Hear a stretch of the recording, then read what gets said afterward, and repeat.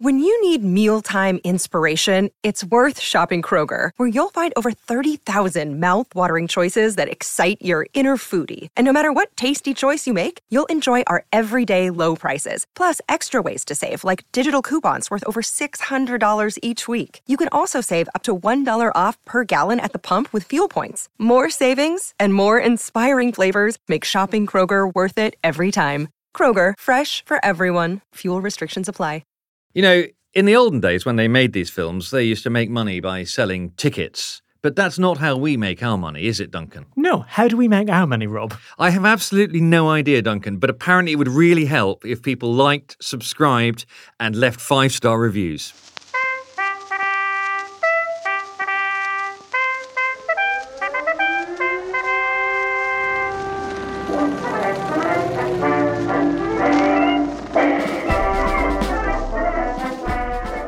Welcome to A Pod Too Far, the place for people who know that war films got worse once John Mills retired.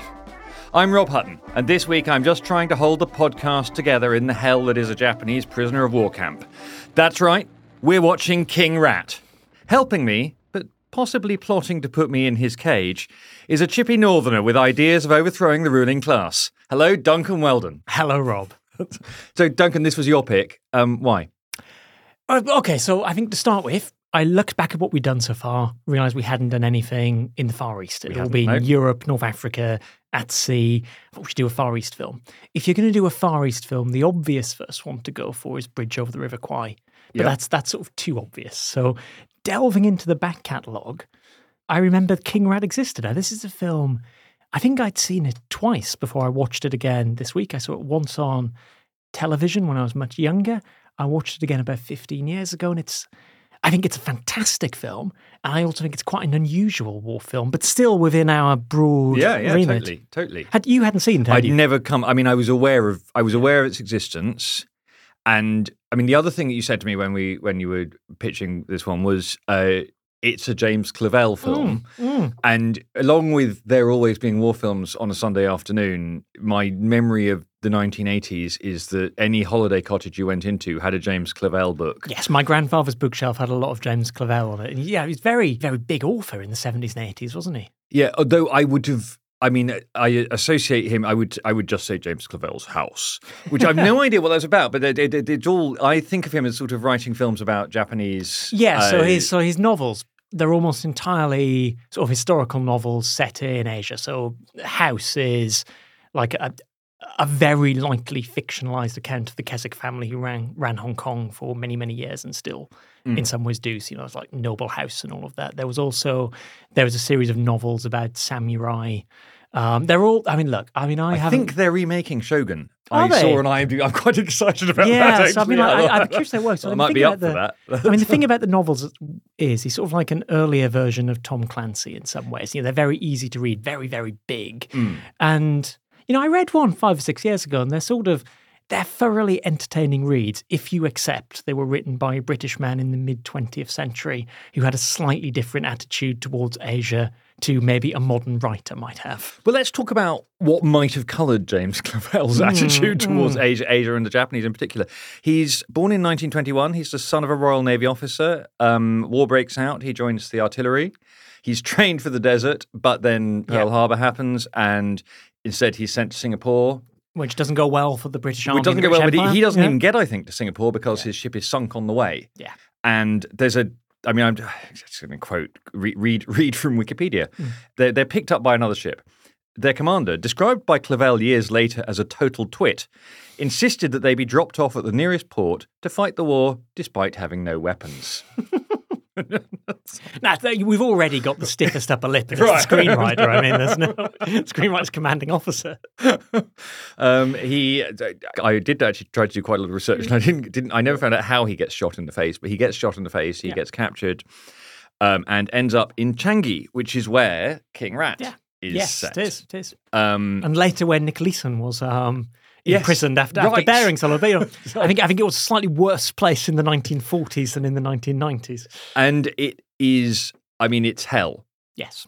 So at the point at which this film comes out, as you say, Bridge on the River Kwai has done prisoner of war camp hell in the Far East. Yeah. I think this makes it look hellisher, actually. Diet was a quarter of a pound of rice, which I actually measured that out today. It's about 100 grams. It's about half a cup of rice a day. Yeah. I'm assuming that's dry rice, actually. If it was wet, it's less than that if it's wet rice. And 1 egg a week. Yeah. A lot of people died. Yes, and you really see the contrast in films like this and Bridge Over the River Kwai compared to Great Escape and sort of the RAF men in German Prisoner of War, Escape from Colditz, all of that sort of stuff. They're very, very different films. Well, when we did The Great Escape, I think I said to you, it just looks like being brilliant fun being in a prisoner of war camp. Yes, doesn't it? It's like being in a certain type of school. Yes, and this does not look like brilliant fun. Though, do you know who wrote The Great Escape? Go on. James Clavell. I did not know that. Yeah. But he's one of 3 screenwriters, so I don't know how much of his stuff makes it to the page. But yes. Call this a prisoner of war camp, lads. I'll tell you what a prisoner of war camp is like. Because after the war he becomes. He's a really interesting story. After the war, he goes to university, sort of becomes a screenwriter, sort of slightly by accident. Writes The Fly, the original one, and. His wife knows he's carrying this trauma. Yes. And for 15 years, he doesn't talk about what's happened to him. It's 4 years in the camp for him, yeah. isn't it? But there were clues. So all this time, he's always carrying a tin of sardines with him. Yeah. And apparently sort of is staving off the urge to go and rummage in bins for food. I was trying to explain this to my kids the other day in the context of why it annoys older people when they leave food on their plates. Yes, and I said, well, you've got to remember, if you grew up in rationing, there's this very strong can't leave food on the plates thing. I think that if you spent 3-4 years in a Japanese prisoner of war camp, quarter of a cup of rice a day, an egg a week, you'd multiply that by 1,000. That clearly stays with you. But you can see it in this film and in the screenplay. I think it's a great screenplay. Yeah. But he's taken an already hellish environment and he's made it more hellish with the characters. I don't think I have seen Hunger done better. Yeah. All of these scenes where people are watching someone eat or smoke and it just goes tight on their faces and they're licking their lips and it's it's pornographic or something. Yeah. There's this sort of the total lust and desire to have something you can't have. It's brilliantly done. So there's what they say, write what you know, and what he knew was 4 years in this hellish environment. But he can't talk about it for a long time. Yes. And then there is a writer's strike, amazingly. And because there's a screenwriter's strike, he's not allowed to write screenplays. So he writes a novel, and his wife essentially, I think, sort of tells him to go and write what happened to him. And King Rat is his novel, which is a loose fictionalization of his life in Changi. It's set in Changi. Sells quite well. Gets made into a film. So it comes out in 1965, which is 2 years after The Great Escape. Yeah. Same year as Von Ryan's Express. And it's always worth remembering we're 20 years after the war at this point. Yeah. We talk a lot, I think, and a lot of films are made about, as it were, the war in the West, which is more straightforward, it feels in some ways. Yeah. And, well, okay, my mum would not buy a Japanese car. Yes, my granddad, who was 14th Army in Burma, I can't imagine him in a Japanese car. No, because my great uncle, who she'd never met, she was born in 1945, but her great uncle died in a Japanese camp, and an absolute article of faith in her side of the family is that he need not have died in a Japanese camp, if you see what I mean, and which was very traumatic for her mother, my grandmother, who was still talking about it quite late in life, and in this generation, in people who are watching this. There clearly is still a memory of just how awful this was and that goes beyond the people who were there. Yes, and lots of them were there for a very long time. So, sort of for Singapore, Malaya, all of that, these people spending 3-4 years in, and much larger numbers, I believe, than in the West as well. Yes, probably, yes, because I suppose whole armies are captured, aren't they? Yeah. And of course, the point at which land armies are fighting in the West, I mean, apart from the Desert War, the point at which land armies are fighting is much later. There's just less time. Yeah, exactly. And actually, broadly, Allied troops are not getting captured. Yeah. From 44 to 45 because they're sort of moving forwards. Yeah, so whereas the sort of the jolly pilots having terrific fun, tunneling out of Stalag 3 is, whereas here you've got, And there's no Switzerland to run away to either. Yeah. If you do get out. Well, so there's at the start of the film that just says, you can't escape. Yeah. There's the jungle. Yeah. Which is a direct echo of Bridge on the River Kwai when they're greeted and the commandant says, "You will see here there is no wire." Because where are you going to go? Yeah. I mean, for those who haven't seen it, briefly, it's really just a sort of a series of episodes in early 1945 about the relationship between Marlowe, who is a British officer, British pilot, who's clearly a sort of a cipher for Clavel, and King, Corporal King, who's how are we describing him? He's an American hustler, really, isn't he? Exactly, yeah. And this is the thing. This is a prison movie, not a war movie in many ways, and it's about relationships of different people in prison. And King is he's a hustler. He's a sort of proto-mobster in some ways, isn't he? And yeah. I think in the novel, which I haven't read, I think he might be softer edged. I think that in the novel, there's a sense that something you get a bit of a picture of in the film, which is that he is looking out for other people, but he is the one man who looks well fed. Yes. Because he's worked out how to game the system. He's worked out the cracks, which are the guards to talk to. Yeah. He's almost living well, almost. I think. Yeah. Yeah, and there's this great sort of opening sequence where you get the constant juxtaposition of massively emaciated British officers and this chap having a sort of a wet shave and his fingernails buffed and all of this kind of thing, and lighting a cigarette and then discarding it without having smoked it all the way down, so that somebody else comes and runs and picks up the butt. Yeah. So this is a film about survival, and it's a film about class. Yeah. And it's a film about Brits and Americans. Yeah. And was it British made or American made? Well, it's made in California. Yeah. It's an American film with a large British cast. Yes. Many of whom are on their way, are already stars or are on their way to becoming stars, including James Fox, by the way. Yeah. Is this his best role? This might be his best role. Father of Lawrence. Father-in-law of Richard Ayoade. Imagine that Christmas at the Fox household is always interesting.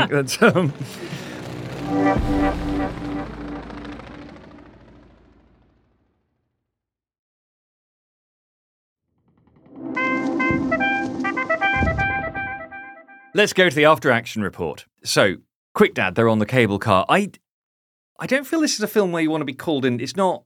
No, it's not a war film with action sequences and so forth. It's a film about atmosphere, about tension, essentially about the compromises people make to stay alive. I picked out sort of 4 scenes, 2 of which I put together, though they're separate. The first is the frying the egg scene. Yeah. You get Marlowe and you get the Provost Marshal and you get King. Yeah. Together, you get all. It's a scene that could be a play. Lots of this film would work as a play, to be honest. Yeah. It's a very. You could put this on stage with no difficulty at all. Couldn't you? The special effects budget wasn't stretched for this film. Partly you've got the hunger, but you've also, even though Marlowe is watching King, and you can see him salivating, and he can't believe he's being offered an egg, and he can't believe that there's nothing.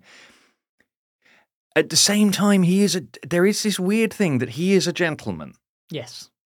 And somehow he can't bring himself to well, as he says, kiss thee on the arse. Yes. He can't bring himself to do what he sort of suspects ought to be done. Yeah, from someone who is lower class and not an officer and American. And all of this together, it's the deadly trio. The thing about that is at one level that's the kind of class snobbery attitude that I think we're generally supposed to find contemptible. Yeah. But actually, with Marlowe, you sort of think maybe this is what's keeping him alive. Yes. At some level, is his just ability to know that he is clinging on to a part of himself, and that's what's holding him together. That's it. Exactly. He knows that really he sort of belongs strolling through the grounds of his father's very large house in Shropshire or something. That all of this that's happening to him, that's not real. This isn't real. Yeah. That's real. And I guess it's that ability to hold on to that. Yeah, and this is fundamentally the point of the film, though. It's a study in people and how they cope. It's not an action film. It's not a. I absolutely love the Provost Marshal. Go on. the other thing about war films, and actually I find particularly with prisoner of war films, because they sort of have these archetypes, like The Great Escape, you sort of sit there and think, well, who would I be? Yes. You know, who am I in this film? Yeah. I mean, I'm clearly not the American. No. You know, I mean, I fear I'd be the man diving for the discarded cigarette. Well, but there is a part of me that is the guy who's just saying, well, look, we all ought to stick to the rules. Yeah. You know, there is definitely a part of me that feel, you know, and that we have to maintain order. Yeah. And who resents people who he knows are breaking. There's a massive part of me who resents people who and there's obviously another part. It's like when you see someone driving in a bus lane, isn't it? But on a much worse scale. just who the hell do you think you are? And there is another part of me that's the Tony Marlowe Posho, though we didn't have a nursery either. I mean, I feel I should make clear at this point. And it's interesting, actually, that King can't quite navigate that. And one of the reasons why he likes Marlowe at some level is because Marlowe isn't sucking up to him. Yes. And there are, spoiler, there are no women in this film. But I don't think it's supposed to be a romance between Marlowe and King, but there is a little bit of I want the one I can't have. Yes. The one person here who isn't playing the game that everyone else is. Yeah. It obviously sort of fascinates him. Yeah. I've got the eating the dog scene. Yeah. My children walked in during that scene. Oh, no. But I mean, utterly horrified. So, you know, if you're going to pick a scene to call someone in for, don't, that one, especially if they're quite young. But it's well done. It is. Because it's the flip side of that hunger. And it's the argument, should we eat the dog? It's not just like eating any dog. This is a dog that we knew. Yeah. You know, I mean, maybe Alive does debating whether you eat your cousin better, but I sort of, it's good. And also it's all the scenes that Leonard Rossiter is in. Yes. Leonard Rossiter. It's just phenomenal in this, actually. Steals. Yeah. And I think of Leonard Rossiter as, Rigby as not as... He can't quite be Rigsby from here, but he could be Reginald Perrin. You can see this might have been what Reggie Perrin was doing 10 years ago. Yeah, well, we'll come back to Leonard Rossiter, I suspect. But and the third one is sort of two scenes. It's good John Mills at the Radio Search, and it's bad John Mills with the food theft. Yeah, John Mills playing the John Mills character, it must be said. But John Mills playing the posh John Mills character. He's got two. Yeah, he's got two. We've done them both 3 or 4 times each now. I think we'll get them both again. But this is a layered John Mills character, because when you first see him, I thought, oh, moral heart. Yeah. You know, here is John Mills who's clung on, and he's looking hungry, but he's here to sort of to stand up for what's right and what's wrong. And then he's not. He's not. No, but this is one of the great bits about the film. I think it's just it's what presumably by this point years in this camp has done to people. Well, so. Earlier, about a third of the way in, there is a scene in which one of the men is accused of stealing food and he denies it. Yeah. And he is then killed, effectively. Killed definitely there's no doubt about that. Do we actually think that it's the officers who have been stealing the food at this point? And they are we supposed to think that? I think we probably are. I think we probably are. Right. I think this is yet more ways of the Orphic level talking about what must have been some fairly horrific memories. Yeah. And then 20 years to deal with them. Yeah, I think from the novel, from what I read about the novel, I think that it is, and actually that's why when they're then eating rat at the end, it's supposed to, and I don't think this quite works in the film. Yeah. I mean, you basically enjoy every time you see them smiling because they don't smile very much, but in the book, it's much more, this is justice. Yeah. These officers who have been, the senior officers who have been stealing the food and have let someone else, take the rap for it, are eating rat. Yeah. Then, it's... I think I'd go rat over the dog. To be honest, it's sitting there, half a cup of rice and 1 egg a week. I would have no problem eating rat. That's sort of, is it protein? I mean, they're eating... worse things, I think, when they're grinding up the insects or whatever. I'd eat rat. I think I'd eat rat is my takeaway from this discussion so far. Not even in a camp, just bring me rat. There are no women. The body count is 3, 4 if you count the dog. Yes. But that comes back to this point, doesn't it? This isn't a typical war film. I mean, that must be one of the lowest body counts we've encountered so far.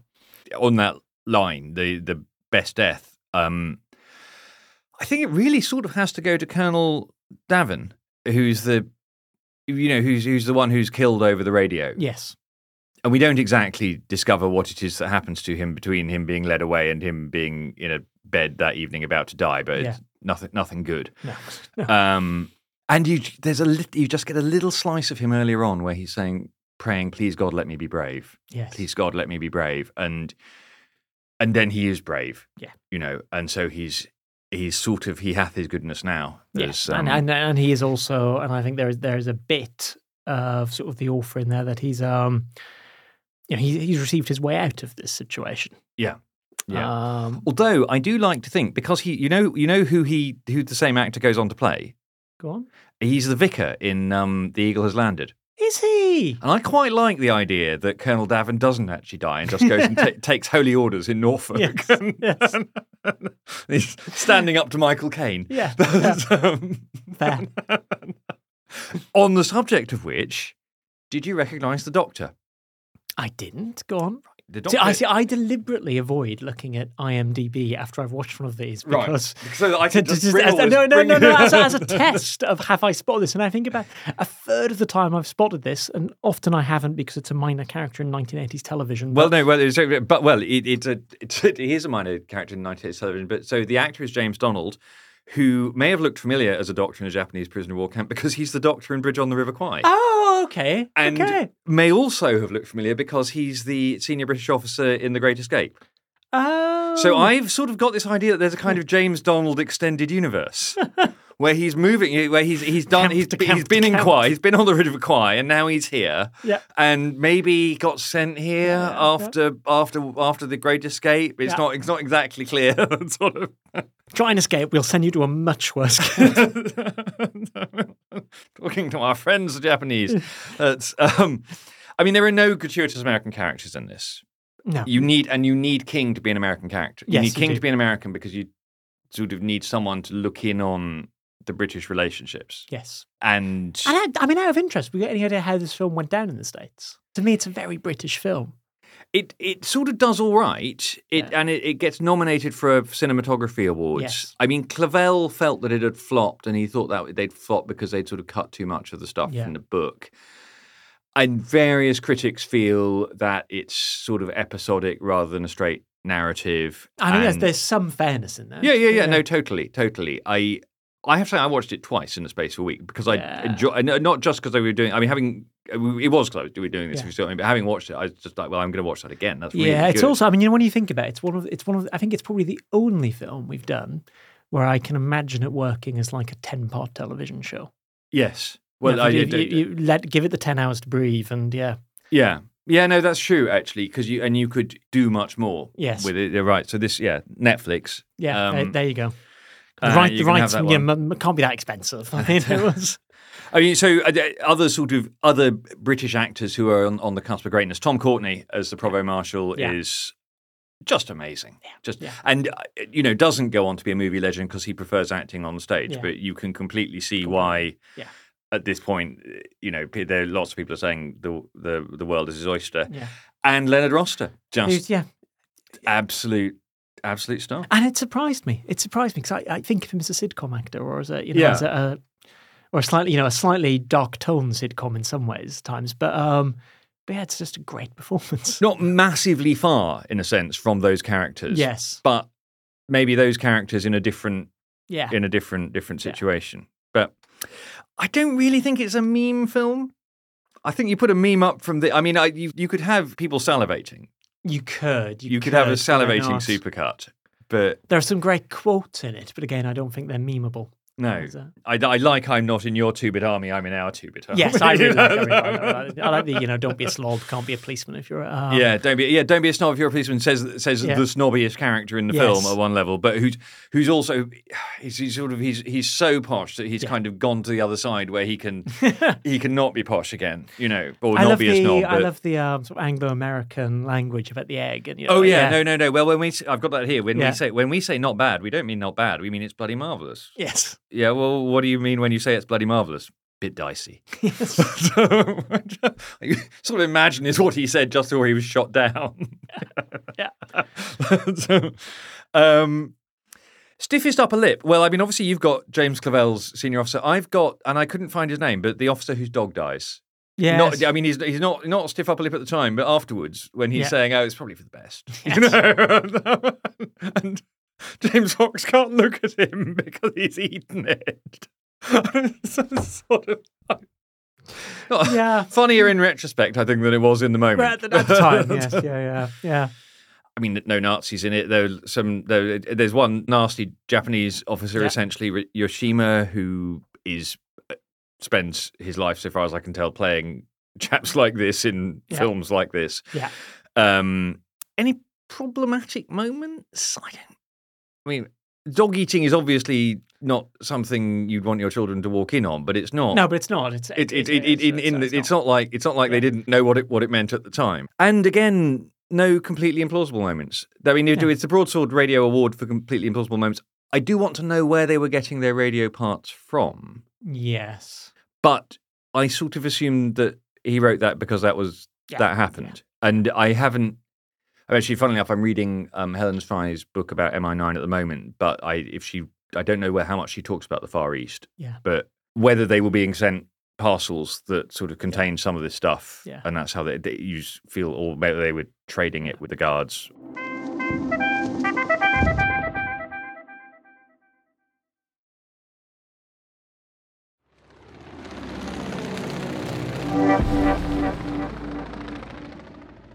Judgment at Nuremberg.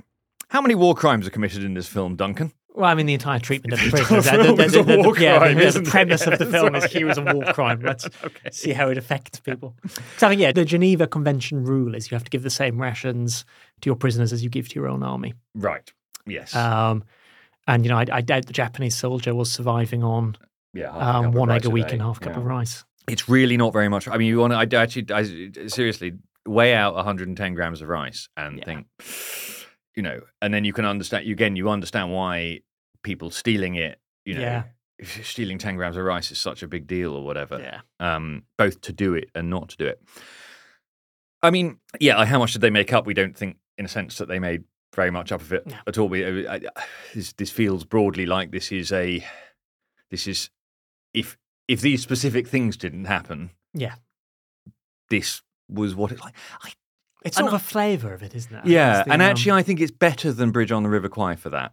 Yeah. Almost because Bridge on the River Kwai has got more of a story and so on. We will definitely do Bridge on the River Kwai. But I think Bridge on the River Kwai, it is a film with a plot which is set in a prisoner of war camp. Yeah. Whereas the plot is the prisoner of war camp in some ways and how people cope with it.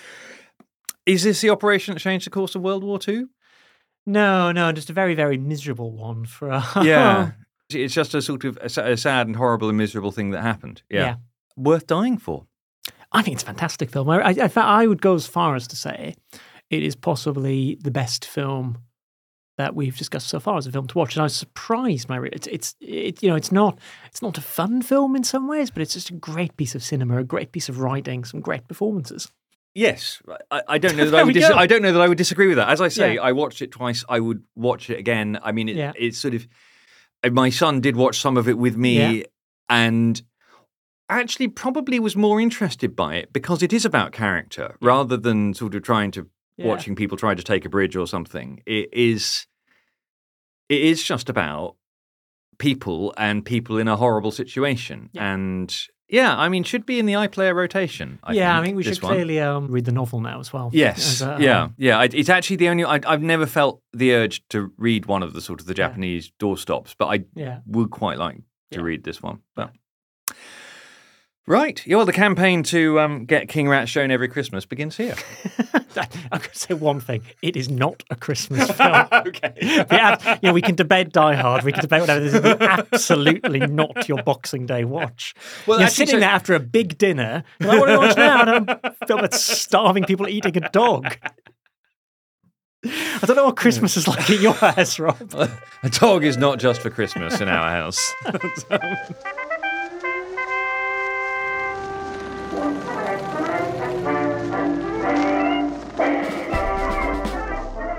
Thanks for listening. Next week, we're off in search of gold with Kelly's Heroes.